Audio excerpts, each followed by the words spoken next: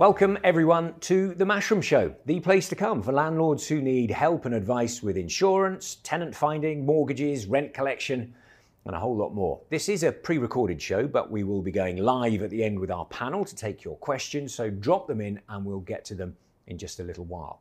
I'm Rob Smith, and today I'm joined again by CEO and founder of Woodstock Legal Services and specialist in resident and tenancy law, Carly Jermyn. Carly, hello, thanks for having me again. Thanks for being with us once again. So she's going to be joining us for this episode and in 2 weeks' time as well, to help you get really prepared for the year ahead. Now, if you missed our previous episode about rental reform, you can find that on our website, mashroom.com, or on our YouTube channel. We'll then be joined by some of our Mashroom team who will be talking about how Mashroom can help you protect yourself and stay fully legally compliant. So that's coming up later.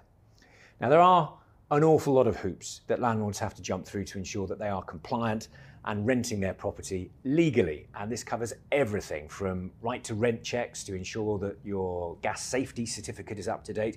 However, with so much to remember and with so many landlords renting property on top of their full-time day job, it can be really easy to overlook things and make little mistakes that can in fact cost you dearly. So before we speak to Carly about all of that, don't forget you can follow Mashroom on any number of different ways on Twitter, LinkedIn, Instagram, TikTok, YouTube, and you can join our private Facebook community where you can share your experiences and ask questions and get all the support and answers that you need. We will also be sending out a recording of this webinar as well as a review request, and we would really appreciate it if you took the time to leave us a review.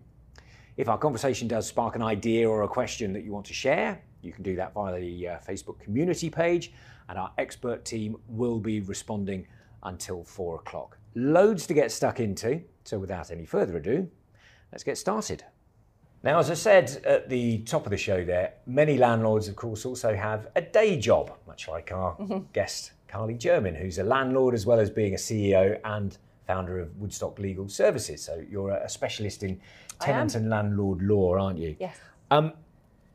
So you work quite closely with landlords. Yes, it's very fair closely, to say. yeah, It's and a kind their of a niche thing. Yeah. And we're talking really specifically about the kind of claims that landlords can face on a regular basis. Yeah. So what then are the most common pitfalls landlords can fall into? Yeah, do you know, I think the biggest one at the moment, and I think it will only continue to get more of a concern for landlords, is disrepair, housing disrepair. We've definitely seen an increase in claims by tenants, whether that's a standalone claim or a counterclaim when they brought a claim for rent arrears or trying to seek possession. They'll respond and explain that the reason they hadn't paid their rent is because of their property not being up to standard and the landlord not complying with their obligations. And they're really common. They increased a lot in the pandemic. I think, you know, and some of these claims are genuine, some of them are stretched, and some of them are not genuine. And it's a tricky area to navigate if you don't have good systems and processes.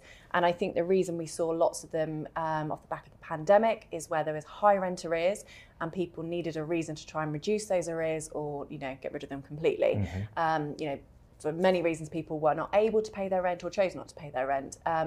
And, you know, they therefore need a reason to avoid having to pay it back now. I also think there's probably been an increase in no win, no fee lawyers pursuing this as an attractive and profitable, in theory, new business. So we've definitely seen many more standalone letter for actions coming through the door that as a landlord you have to respond to and you have to deal with. And tenants, you know, they're quite aware of what the conditions should be, what their rights are and what a landlord's obligations are, and quite rightly so. So, you know, when landlords don't comply with those obligations, they're, you know, and quite rightly when they're not, you know, they'll be the first to say. Okay, so how do you, as a landlord, know what level you need to be keeping your property in for it not to be counted as disrepair? Yeah, it's because you have to have some normal wear and tear, don't you? Of course, and normal wear and tear, you know, is not included, and they will always look at what's reasonable, and that also applies to if a tenant comes to you and complains about disrepair, you're allowed a reasonable amount of time to get those works done. We all know how hard it is to get contractors in, and you know they'll look at the age of the property, for example. So you know, condition you'd expect an old Victorian property compared to a new build would be very different. So there's lots of factors that they will take into account, and there's, you know, they're the obvious things. You know, quite often we're looking at damp at the property is a very common one. That quite often is it can be just the property, and quite often, as an expert's report will show, whether it's the property, often it's tenant use, often it's a little bit of both. And it's really important that landlords educate their tenants, they respond quickly, make sure their tenants know how to deal with the damp and they can get rid of those issues. Okay, so damp's a really interesting one, because for a lot of particularly older housing stock, if it's not very well insulated, people keep all the doors and windows shut, and they have a shower, and then exactly that, and you get lots of moisture in the atmosphere, and then it literally goes mouldy. Now, there's a line, isn't there, between that being the landlord's fault because the building's not insulated or kept up well enough, and the way that the tenants are actually using it. How do you determine which side of that line you're on? It's about evidence as to how the property's being used, and it's expert evidence. And actually there's some great technology out there that I've seen that can monitor moisture in the air in properties. You can have, it's almost like a dashboard it creates, so you can see what's going on in the property. Lawyers love that sort of thing because it produces these nice, clean and tidy reports that I could present to a court or to a solicitor on the other side when a letter claim comes in and say, look, the property's actually fine. I can evidence that and I can prove it and I can deal with these claims quite quickly. Okay, and so then as a landlord, that process that you were talking about of communicating with your clients to prevent it becoming a problem. It's hugely important. So give us a kind of rule of thumb thing around what they should be doing. As a good landlord, what should you be doing with your tenant to avoid the issues? For a start, regular inspections, so don't wait for your tenant to notify you. I always say to landlords, this is your asset, you need to protect it. So you need to be routinely inspecting, carry out inspections, getting your portfolio in order, making sure you can see problems ahead. That's you can budget better and you can deal with these problems before they arise rather than letting out property and forgetting about it. So it's what you do to maintain continually. If you do get a complaint, deal with it quickly, communicate with your tenant, let them know what you're going to do, let them know that you've contacted contractors, who those contractors will be, when they'll contact them, when you're looking to get them in the property, and keep the lines of communication open. Don't drop the ball. I quite often see landlords that will respond to it, contractor doesn't go round, can't get in, and the ball gets dropped. And then 6 months later, they've not dealt with that issue, and it becomes a much bigger claim. So it's following up, documenting. It's a paper trail, creating a paper trail. And then once the issue's resolved, you've got evidence that it's resolved and you can deal with it. And if you look and think, do you know what, that took a bit longer, shall I negotiate a bit off the rent for that month? Perhaps that can be done, and that can be done in writing, all agreed, and then you've put that issue to bed. Okay, but you need to be having a conversation then with somebody like you to make sure that you've got that sorted out. Yes, definitely. Yeah, we can really help you sort of make sure that you're protecting yourself and that you're able to establish that there's no need to bring a claim against you and it's been dealt with and you're confident you complied with your obligations. Okay, now one of the things you said there was about sort of regular inspections. They can become a hassle in their own right, can't they? Because there's a point where if you keep going around and you want to make sure that your beautiful investment is kept beautiful, and you pop round every 5 minutes just to make sure. There's a line. And it's, for me, because it can tip over into actual harassment, can't it? Yeah, I guess in theory, and you do see, and quite often I think these are the really well-intending landlords that really want to look after that property, look after their tenant. They're not able to detach themselves. And what I always say to landlords, like you've just said, this is your asset, it's their home, and you need to keep a professional relationship. You need clear boundaries. You know what your obligations are, they know what their obligations are. Inspections are important, but it's, once a year is absolutely fine. And it's, I've had landlords that over the years have kept going around to tidy up the garden, and the tenants are enjoying their garden. They've got a right to quiet enjoyment. You can't keep popping around and tidying up the garden. I can understand the good intentions, but it's keeping that boundary. Okay, so as a rule of thumb then, how as a landlord should you be approaching that? If you want to make sure that the garden's kept in reasonable order, you want to make sure that the paintwork's not being scuffed or the carpet's not having big stains on it, whatever. How do you balance that? What's the kind of rule of thumb? Yeah, garden, that's a good example, because actually you could have that in the contract and you could say, I want a gardener to come round. I quite often see properties at the end of the tenancy where people, I don't have time to garden, don't have time to keep the garden up to standards how it should be. So actually you could have that in the contract that a gardener's to be paid for. Maybe the landlord says, I'm going to pay for them and they're going to come in and you're going to allow them in. And that's pre-agreed. When it comes to condition of the property, I think, an annual inspection is all you can do. And it's noting what's wear and tear and damaged by the tenant or, what needs to be maintained by the landlord. And if you've got a good company that go in and do your inspections, your inventory and your checkout, they all tie up. And they're great evidence when I'm looking at disrepair claims. If I've got, an inspection report, a check-in report, inspections, and then check-out reports as to the history of the tenancy, the condition of the property. And likewise, if we're pursuing suing a tenant for damage to the property at the end, they're really useful documents. Okay. Now, at the other end of the spectrum, where rather than landlords who are really super keen to, get around and inspect it, you have the situation where you have a tenant who's really super keen to not let the landlord in at all. Yeah, and you'd be surprised how often that happens when they've complained about disrepair, and that can be a real challenge for landlords. So I would say landlords where they've complained about disrepair and you're having issues getting in, make sure you document your efforts to get in, because that happens really regularly. And tenants will try and say, there's disrepair, and our argument is there is, but we couldn't get in. And there's, other standard obligations that a landlord needs to comply with, so your gas safety certificates, and we do see some landlords struggling to get back in to a property. And my advice to landlords is always to communicate with your tenants, send them a letter. If you're struggling to get in, make sure you document your efforts, email or a letter to remind them of their obligations, remind them of your obligations as landlord and why this gas safety certificate is really important. And it is an important document. Boilers are potentially dangerous, talking about gas. So, document your efforts. Worst case scenario, if you can't get in, it's an injunction to get a court order. Quite rare we have to go down that route. Normally, a firm letter from ourselves, if your efforts haven't worked, then normally that does the job. Okay, and that's sort of worth thinking about as well, isn't it? That people are very scared of going to the law because you know that if you end up in court, that can be horrifically expensive, depending on the circumstances. But I guess a stitch in time saves nine, doesn't it? Yeah. That having a conversation with a legal person and getting a letter early can solve a lot of problems. Yeah, and what we will always do at Woodstock, my team are really focused on trying to work with landlords outside of court. So what I always say to landlords is protect your position, but then keep communicating with your tenant and see if you can resolve things without needing to go to court. And we can do that with you and hold your hand through that process and make sure that any agreement you reach with tenants, so for example, I talked about disrepair, if there has been an issue with the boiler for the last 12 months, that we can agree something and it's documented so that we know that that issue's been put to bed. Excellent. And we're going to go into a lot more detail about that when you're with us in 2 weeks' time as well. So great. Thank you very much. Thank you for being with us today.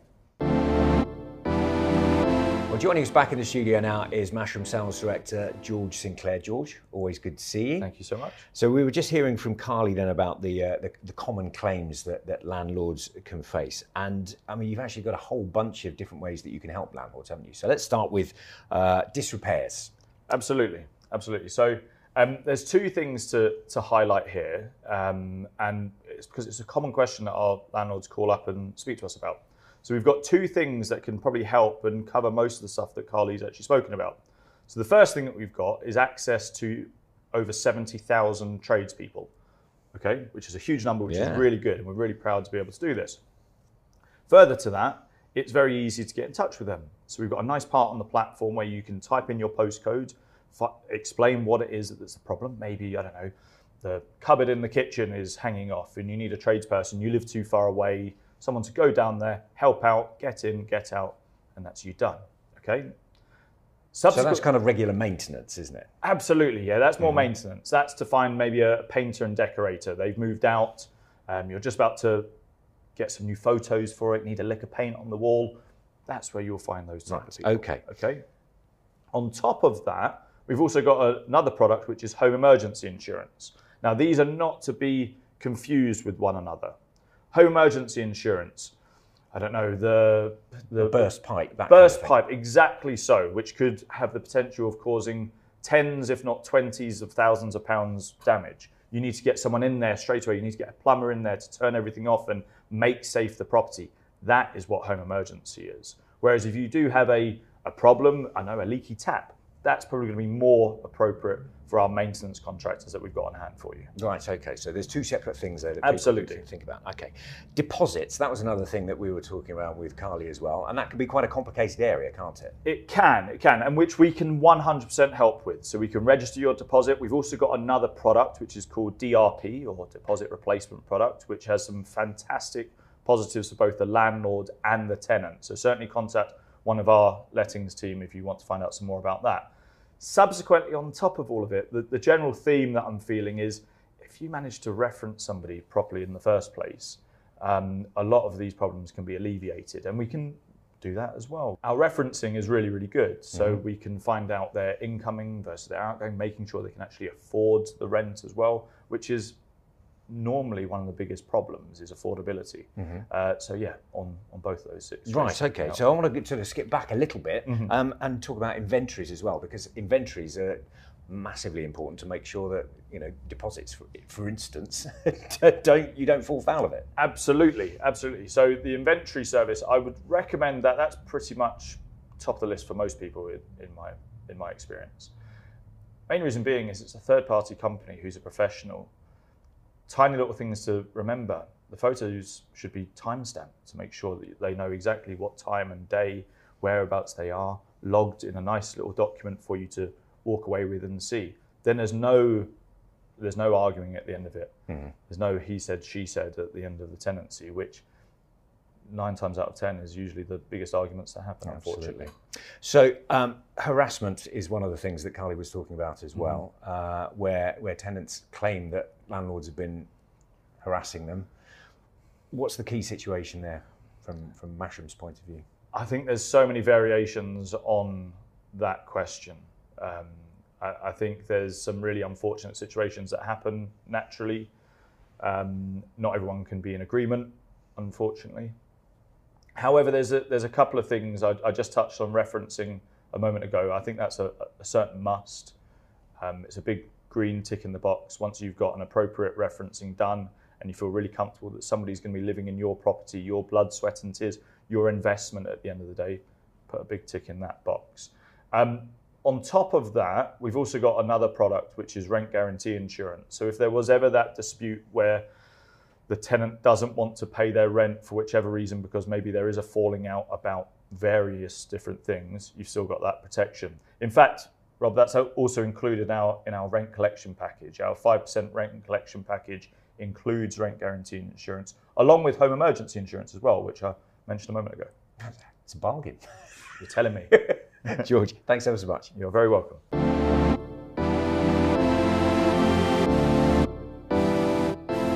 Now for the latest news, and this week we're once again touching on licensing, but this time about what happens if you fail to license your property when required to do so. And we have an update on rental reforms and the shocking statistic that at least 40% of landlords aren't yet even aware that they're coming. Let's look at landlord licensing fines first. We've talked in previous episodes of the Mashroom Show about how some councils are bringing in landlord licensing and what the costs of those licenses are, but we haven't really touched on the consequences of not getting that licence. Well, for landlord Muhammad Ahmed in Burnley, the cost has been over £1,000. Burnley Council brought a case against him because despite owning a rental property in a selective licensing area, he failed to properly license it. The scheme is intended to improve the standard of rental properties. Online applications there cost £715, but they are reduced to £640 for licence holders who have previously held a licence in Burnley.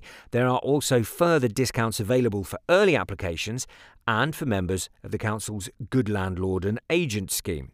Well, Mr. Ahmed had failed to properly licence his rental property, and magistrates have now fined him £660, ordered him to pay £300 in costs and an additional £65 victim surcharge.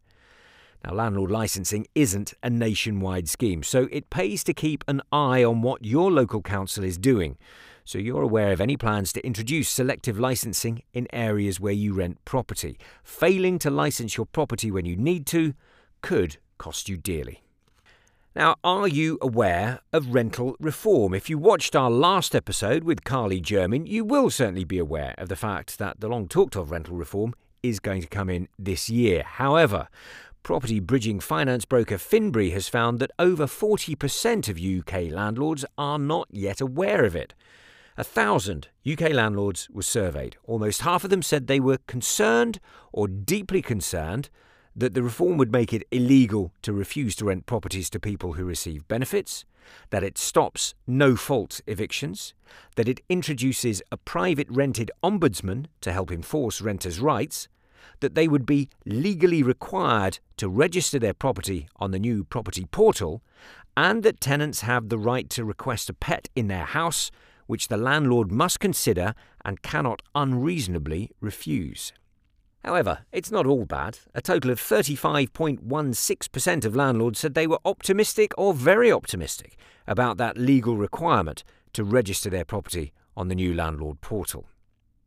Finbury also surveyed 1,000 UK renters and found that over 19% had already experienced unaffordable increases in rent, and a combined 74% of tenants surveyed said they were concerned or strongly concerned about further rent increases this year.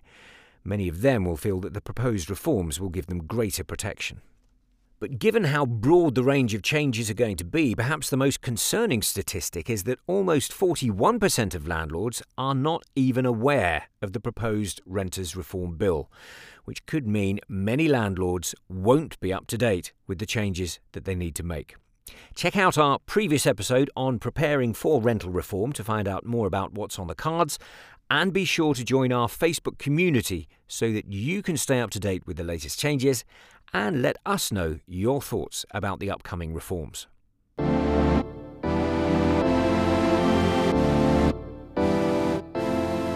Well, now we're joined by Chris Potts, who's one of our insurance specialists here at Mashroom. Chris, thanks ever so much for coming in. So we're going to talk about insurance claims and the circumstances under which your claim might be rejected, which obviously nobody who puts in an insurance claim wants it to be rejected. They want to get their hands on the money, assuming that they're claiming for it legitimately in the first place. So what is the kind of like the number one reasons why a landlord might have an insurance claim rejected? Number one reason would be non-disclosure of a material fact, not prior to inception of a policy. Okay. The other reason... What does that mean? Well, this would be knowingly not providing details, correct information when you have started the policy with the broker. Okay, and so specifically, what are the kind of things that people might fail to disclose? This could be previous claims, it may be the property has a flat roof, it may be near a watercourse, or maybe some tall trees. Anything along those lines would be a material fact.